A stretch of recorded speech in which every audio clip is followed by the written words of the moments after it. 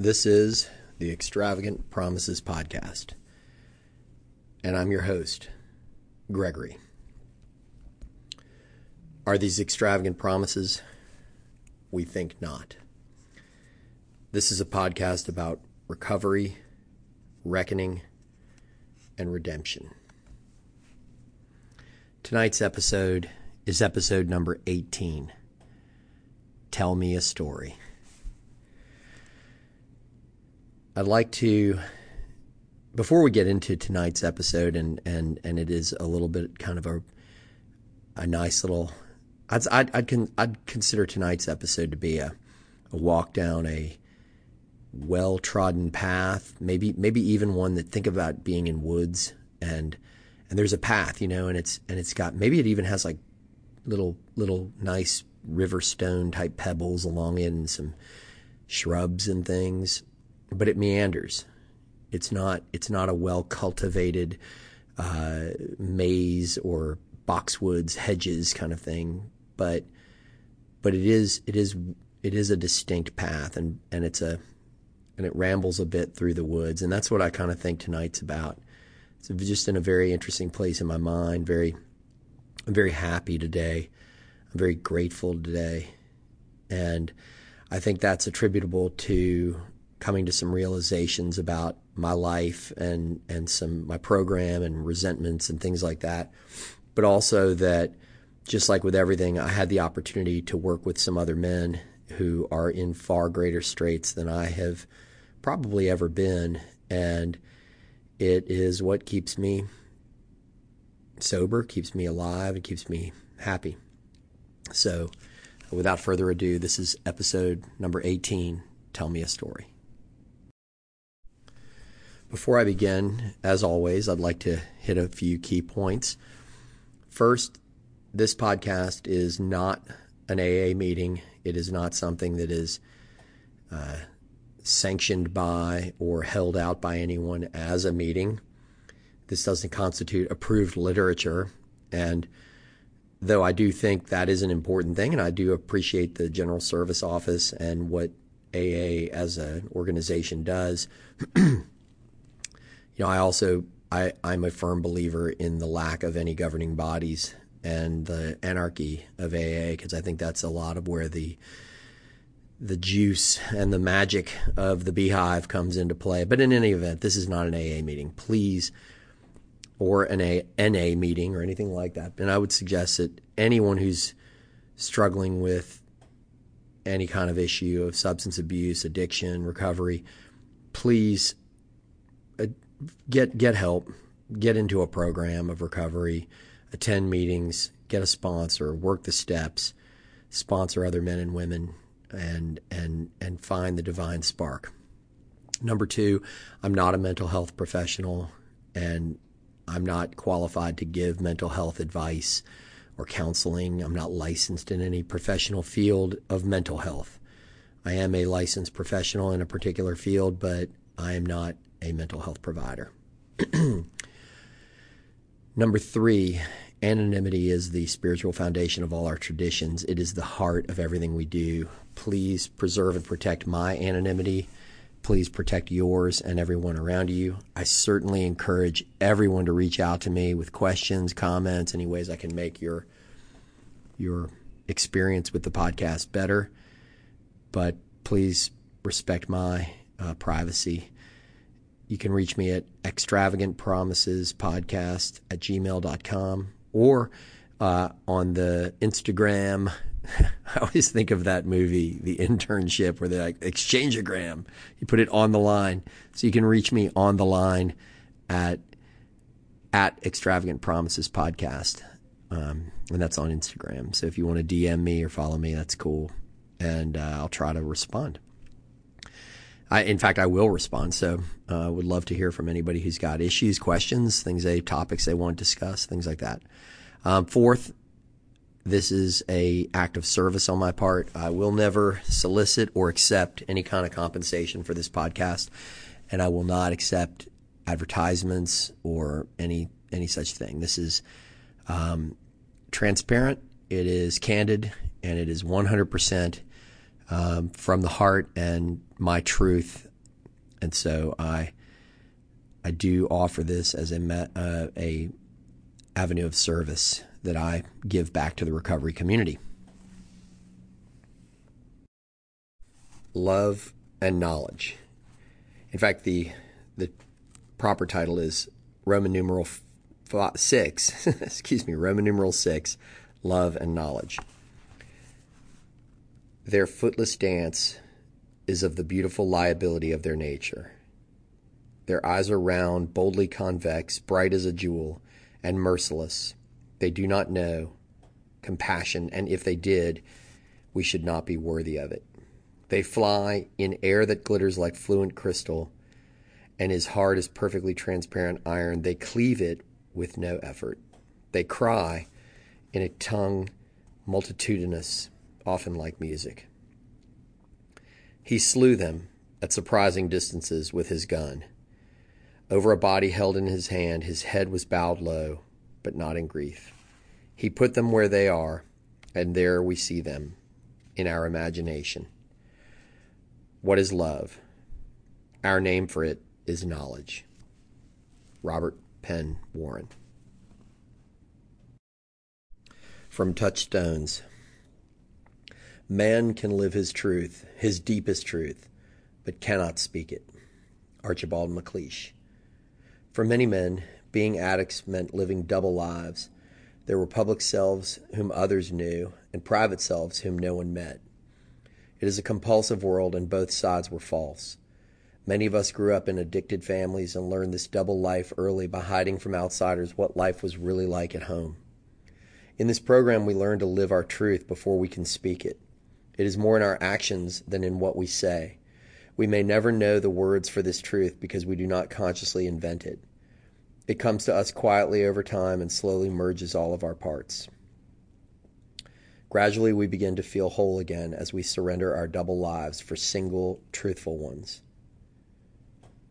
God, let me have the trust to give myself to the work of recovery and follow it where it takes me. And that's Touchstones. It was actually from yesterday's reading, but I just felt it was so appropriate to talk about that double life and the idea of what is love. Our name for it is knowledge. And so, when we have these multiple lives, when we live multiple identities and secrets, then essentially we have no name for love. Essentially we have no name for knowledge because we don't even know who we are.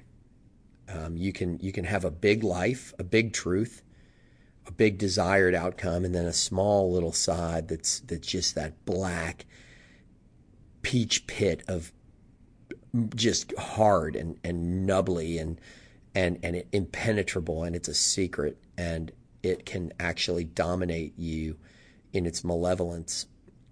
And you wonder, well, that's not me. That's just this little tumor sitting at the base of my skull or in my lung. And it can kill you, and it will kill you. So you wonder, that, and I've touched on this in past podcasts, but we're only as sick as our secrets. And it is so wonderfully liberating to be true, to just own your truth. Own your truth and be courageous in your truth. The truth shall set you free, those phrases. It is so true. It is so real that, we make compromises in our life and sometimes, those compromises, we really didn't want to do it. Or maybe we did, but we changed our mind. And so we, you think about this cycle, let's just say in like a relationship, and you're a man or a woman and another man or a woman is in a relationship with you and you're just, it's not what you want. Or maybe you're on the other side of that. It's what you want more than anything. And you're by hook or by crook, you're going to get what you want. And so you end up in this compromised relationship where one person is not meeting you equally. How many times have we seen that where a person, one side of a dating equation is just in love and wooing the other person and just seducing them with gifts and affection and all these things in the hope that they will they will concede and be his or hers, and that person is not fully committed to it, and so the person gives in. Maybe he or maybe she doesn't want to hurt his feelings, and she just can't bear the thought that she would rather be unhappy and untruthful and keep a secret than hurt his feelings. Maybe she feels social pressure to say yes, and be with this person. Maybe they're family pressures. Maybe she's pregnant, and is like, I have to do this. Who knows? And I'm trying to look at it from the woman's point of view on that by using the article of she or he. But really, they're interchangeable. Especially in today's world. I obviously have some very deep-seated resentments coming from a man's side of this that I think in the particular culture that I grew up in society, I think it became kind of the de rigueur for, mid-20s Southern women in my life, to be under just intense pressure to get married. And this idea that it didn't matter whether you were the right person or whether you wanted to do it, you were, come hell or high water, there was going to be a ring on the finger. And as people have heard me say this before, my first engagement, I was engaged for a brief period of time. That engagement started with the words in the middle of an argument at a black tie society function, I was getting beset upon on all sides in my mind, and finally I said, and excuse my language, I literally said the words, "Fuck it, let's get married." Got down on one knee, pulled my family ring off, and said, "Will you marry me?"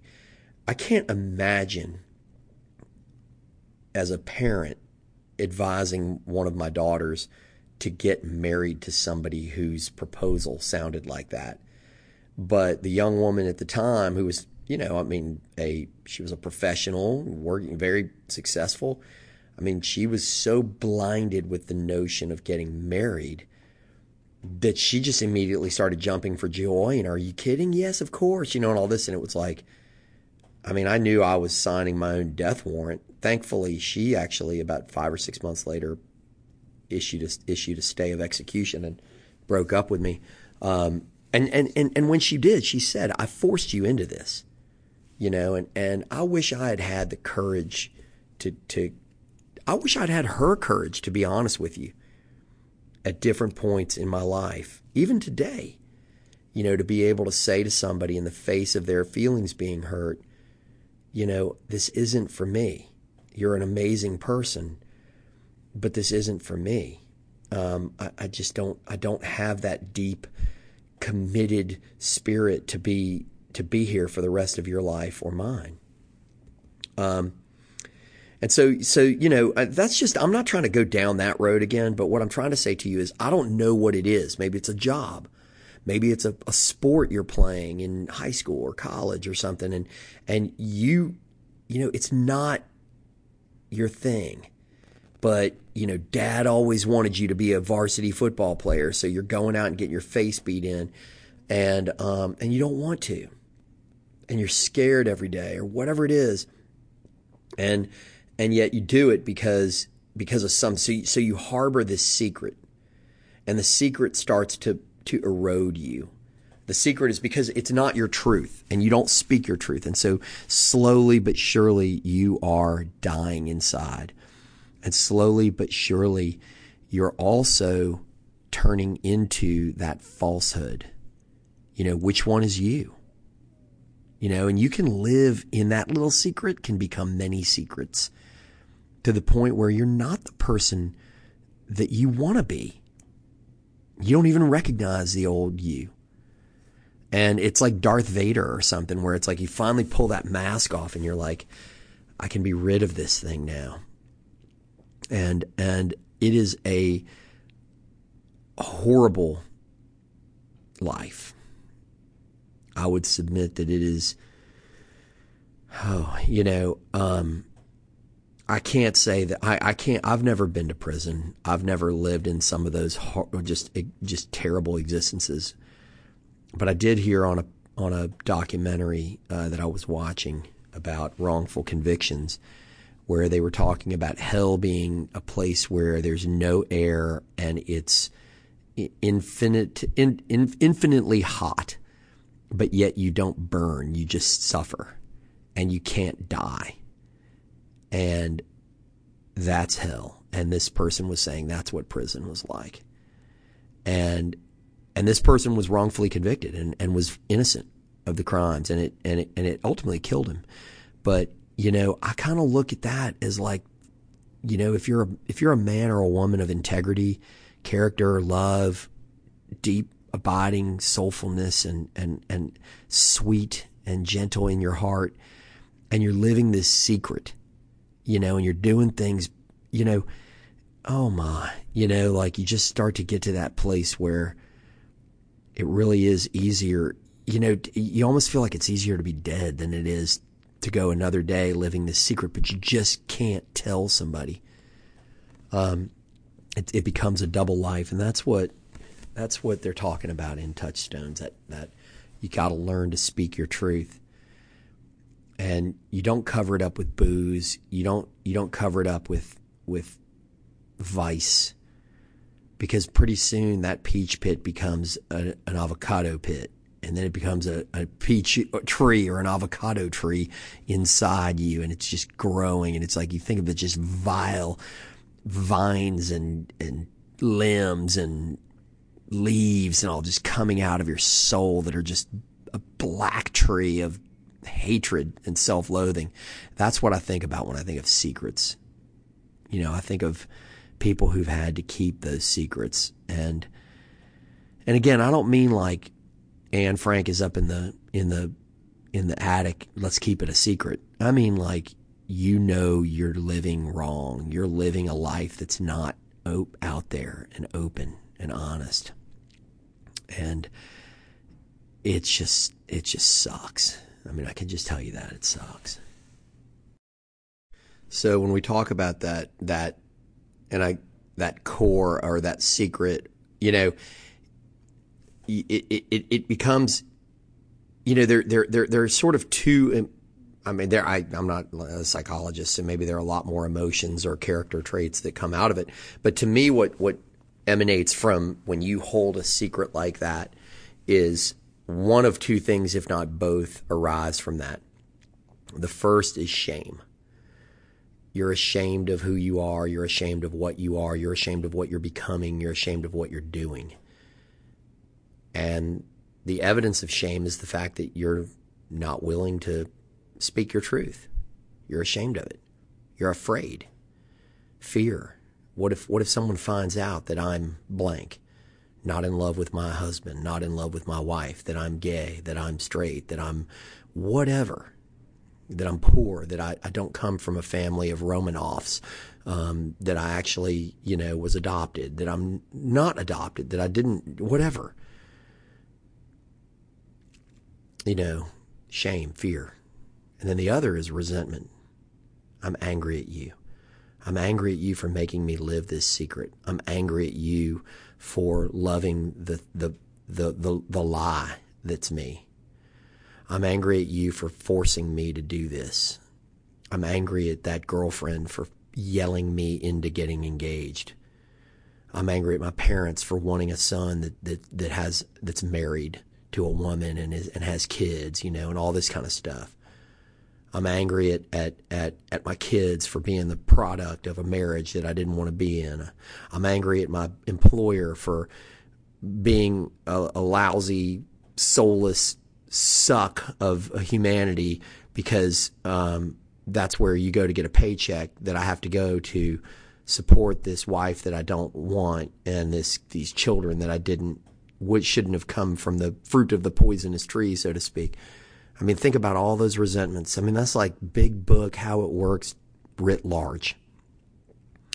And those resentments start to build, and really then I resent myself.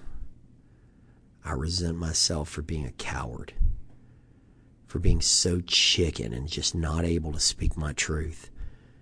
I resent myself for pouring booze and drugs and vice into and sin into my soul and into my veins so that I could evade, escape, be for a moment that connected, loving, sweet child of God. And no, I wasn't. I resent you. I resent you for doing that to yourself. I resent you, you coward. Think about those things. Resentment and shame. They might as well I could see like opening a whiskey brand, resentment and shame. Think about that, bad decisions and hate basically is what that, and that's what that life leads to, that's what that life leads to. Resentment and shame is the secret, and that self-loathing of just, hey, fly your freak flag, fly your truth. Live it proud. So much easier to say than do.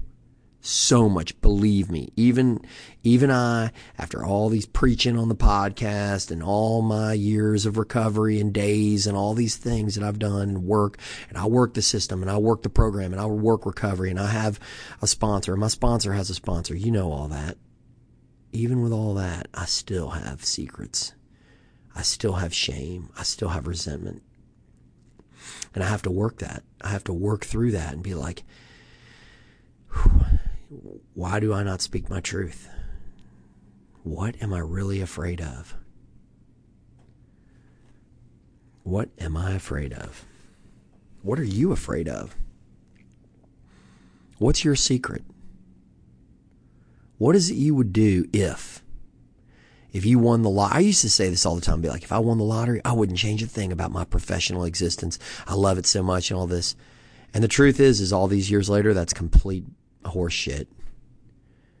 Every time I got to look at the bank statement and to see, am I going to make payroll? Do I have enough money to pay my alimony and do this and that? I'm like, God, I just want to shrug. I just want to let go. I don't really share what profession I'm in on this podcast, or what my line of business is, but it's tough, and I've been very successful in a lot of ways and very unsuccessful in other ways. But, overall, I don't have a lot to complain about, but yet the stress and the anxiety and the worry, boy, that just wears me out. You think, well, what if you didn't have that? What are you afraid of? You'll be glad when you die that you spent the time worrying about that bank statement rather than with your kids, loving on them, having a good time, traveling. You'll be happy that you weren't with your girlfriend or your boyfriend or your lover, or your partner, your husband, your wife, your mom, your dad, somebody that you cared about, your best friend, shooting down the rapids on the Colorado River, or quail hunting, or reading a book in a library in Nantucket or somewhere cool, sitting in that chapel. I want to find the chapel that's in the book Moby Dick that he talks about. There's some painting on the wall and he's sitting there, Ishmael, I guess, is sitting there in the chapel in Nantucket before the whaling ship goes out. And it says something like he thinks that it's saying, "Beat on, proud ship, serenest azure is at hand." I remember that from Moby Dick. And I think I'd love to go to that. I'd love to see if that place exists. I'm sure it must, right? It'd be kind of cool to sit there and go, yeah, read a book and put $1 in the donations box and say a prayer and think about, all those things you could do with an open heart that you're not doing right now because you're afraid, because there's something holding you back. What is that? What is it that makes you not live your most authentic, open-hearted, sweet, gentle self? What is that? Is it expectations of your grandmother, your grandfather, parents, somebody, teachers, somebody? Is it expectations of yourself that you think you should? You know, what is it, the 8 most dangerous words? What will people think and what will people say? You know, you should, the case of the shoulds. You should do this. Fuck should. You know? Fuck should and fuck other people and fuck what they say and fuck what they think. Sorry, my language, got it. But you know what? What would you do if you really could say fuck that? Fuck it. You know, to the fear and the shame and the secrets and all. Would you just, would you be like, you know, just jamming out to a gay pride festival in Key West or something with like, you know, your friends and stuff? Would you be like sitting alone in a library in Oxford, England or something? Would you be like smelling what the paintings smell like or feel like in the Louvre? You know, would you be running a marathon? Would you just be chilling, mowing the lawn? Would you be working, doing what or would you be doing what you're doing? Being like, man, I've got the best wife. I had the best kids. I got a great body that I love working out with, you know, and I'm not afraid of anything. It's what God gave me and I'm going to use it. What would you do if you could say fuck it? Fuck the fear, fuck the shame. Remember Saturday Night Future? You don't fuck the future, Saturday Night Fever. You don't fuck the future fucks you. You know, what if you could fuck the future? You know, what would you do? How would you live? Would you be a chef? Would you be a lawyer or a doctor? Or would you go get that degree you didn't get? You know, what would you do? I mean, sure, there's some doors that are closed. You know, I'm probably not climbing Everest. I'm not going to be able to be in the military, you know. Yeah. But most of those doors are still open, you know. Could just love sweetly. You know, I think about that sweet child that's inside you that was in 8th grade, you know, that just like really wanted to like jam out with, you know, cartoons or something and, you know, loved it when your parents weren't fighting or, you know, and they were sweet and you were getting your favorite meal. What was your favorite meal in 8th grade, you know? You know, mine was like pork chops and fried rice. I love that. We'd eat. I mean, I just turn in. You know, I just love that. You know, and you just think about like watching like Friday night shows or something with your family. I remember thinking when I was, you know, 9th grade, 8th grade, 7th grade, you know, that era. You know, and I was thinking about this because there's a movie. I'm really rambling now, but there's a movie out about Bohemian Rhapsody. And I think about that because I loved Queen. And I loved Styx and the Commodores, you know, late 70s, early 80s music. You know, The Best of Times by Styx. Just think about like a little 8th grader with kind of like long hair, bangs, you know, and like, you know, sitting there. I was in this little public school. And I remember the song Another One Bites the Dust came out. And the kids in my class could turn their desks into like musical instruments and they'd start banging around on those things and man, it would be like, it was so cool. But then I remember this song, it was called Sweet Love by the Commodores and Play the Game by Queen. And those two, I would sit there, I was a little boy, man, I wasn't cool at all. I was one of the kind of nerdy kids. I was one of the smallest kids too. And boy, I got my face beat in one of these Friday Night Lights type football programs. Everybody could be on the team if you could hack it, but you were going to get your ass whipped, and I did. But you know what I wanted? I wanted a friend, like a best friend, you know. And I wanted a girlfriend. Man, I wanted a girlfriend so bad. I wanted to fall in love, you know, fall in love, play the game. Man, I was just like, well, I wonder one day if I'm going to have a girlfriend, you know. I wondered one day if I would have a friend, you know, like somebody who loved me and I loved them. I wondered about that. I wondered like, you know, am I going to fall in love? You know, there was this girl, I remember I told my parents, I have a crush on this girl. I don't really recall. I think it was one of the few times they weren't really dismissive of me in that kind of situation. I told them I think I'm a loser, I'm a nerd or I'm a geek, or I don't know what the popular term was in, 1979 or 1980, but I remember thinking like I'm a dork, and this girl would never have anything to do with me. With like the feathered hair and the Jordache jeans, maybe like a velour shirt. Boy, I was just like, I was all about that, and in love. And I think about that because I think about that sweet child. That's in you. Every one of us has that sweet child in them. Doesn't matter how badass you are. Whoop somebody's ass. You've been, whatever. There was a sweet child in you. That's who you're defending if you're in the military or a police officer. That's who you're teaching if you're a teacher. That's who you're healing if you're a doctor. That's who you're advocating for if you're a lawyer. That's who you're raising if you're a parent. Is that sweet child. That gentle child. Why don't you go find that gentle child in yourself? Why don't we find that sweet child in ourselves? When we think about that, and I just think, oh man, I wish I could be that kid again.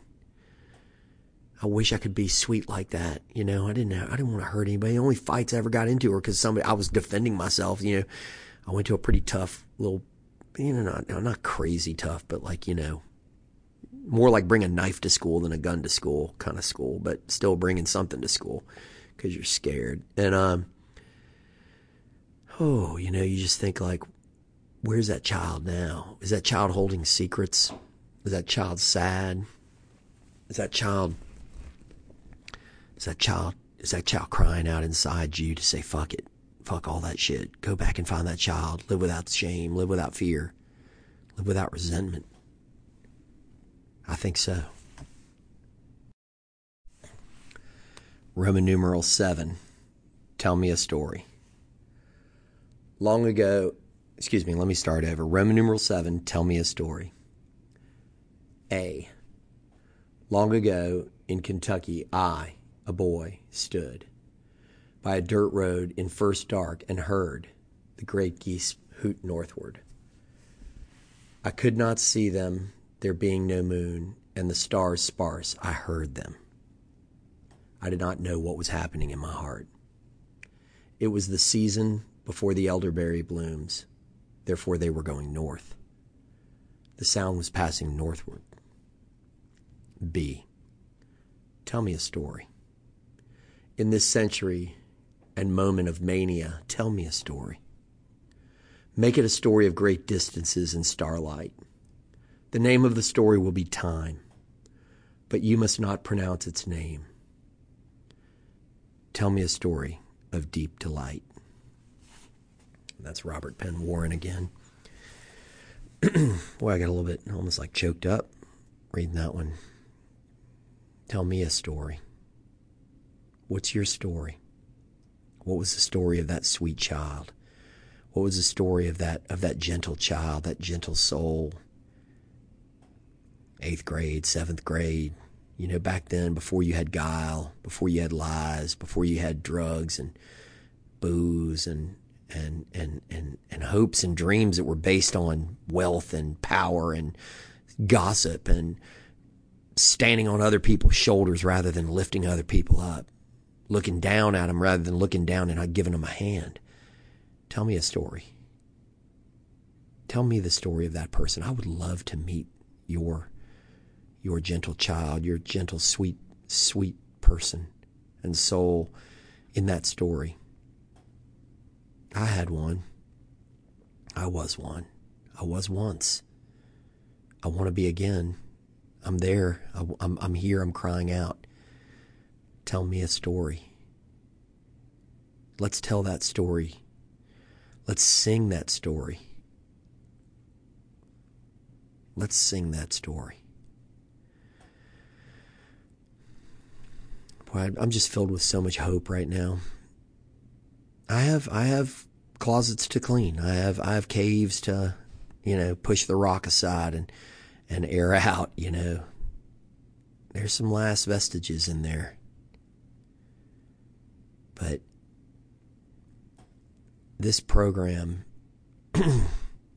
it comes true. I mean, there is magic and there is medicine in those mountains. When you think about like ancient cultures and primitive and societies, and you think about Native Americans, Native Aborigines, of why did these great people and peoples, why did they believe that souls and spirits inhabited what we think are inanimate things and trees and land and mountains? And why do we discard that? There's magic. There is, I say magic not in the sense of like fake. I say there's mysticism and beauty and something that cannot be explained other than through faith and the conviction of that which is unseen. But there's something in this program that when we get together and we do together that which we cannot do alone, these promises come true.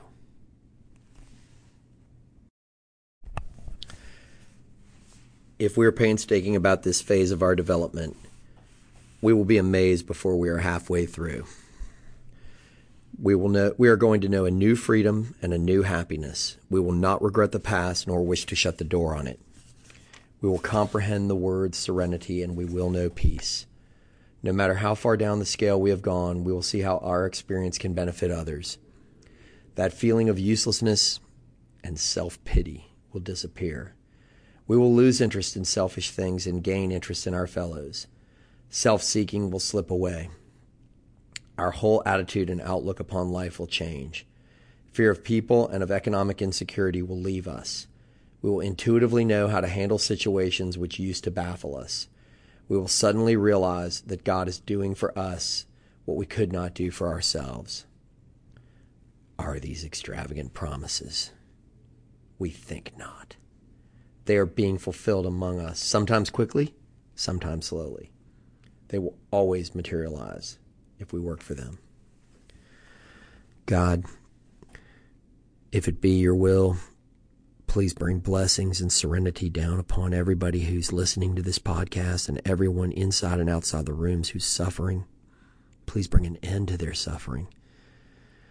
Please help us all find that sweet and gentle child that's inside us, that longed for a friend, that longed for love, that longed for a lover, for someone to hold them and for someone to hold. That child who knew no guile or vice or chicanery or scheming. That child, that sweet and gentle child, please to help us find them, find him or her in our souls and to grieve, but also to smile and tussle his hair, and love that child. God, please bring your love on that child and help us to find and love that child too. Amen.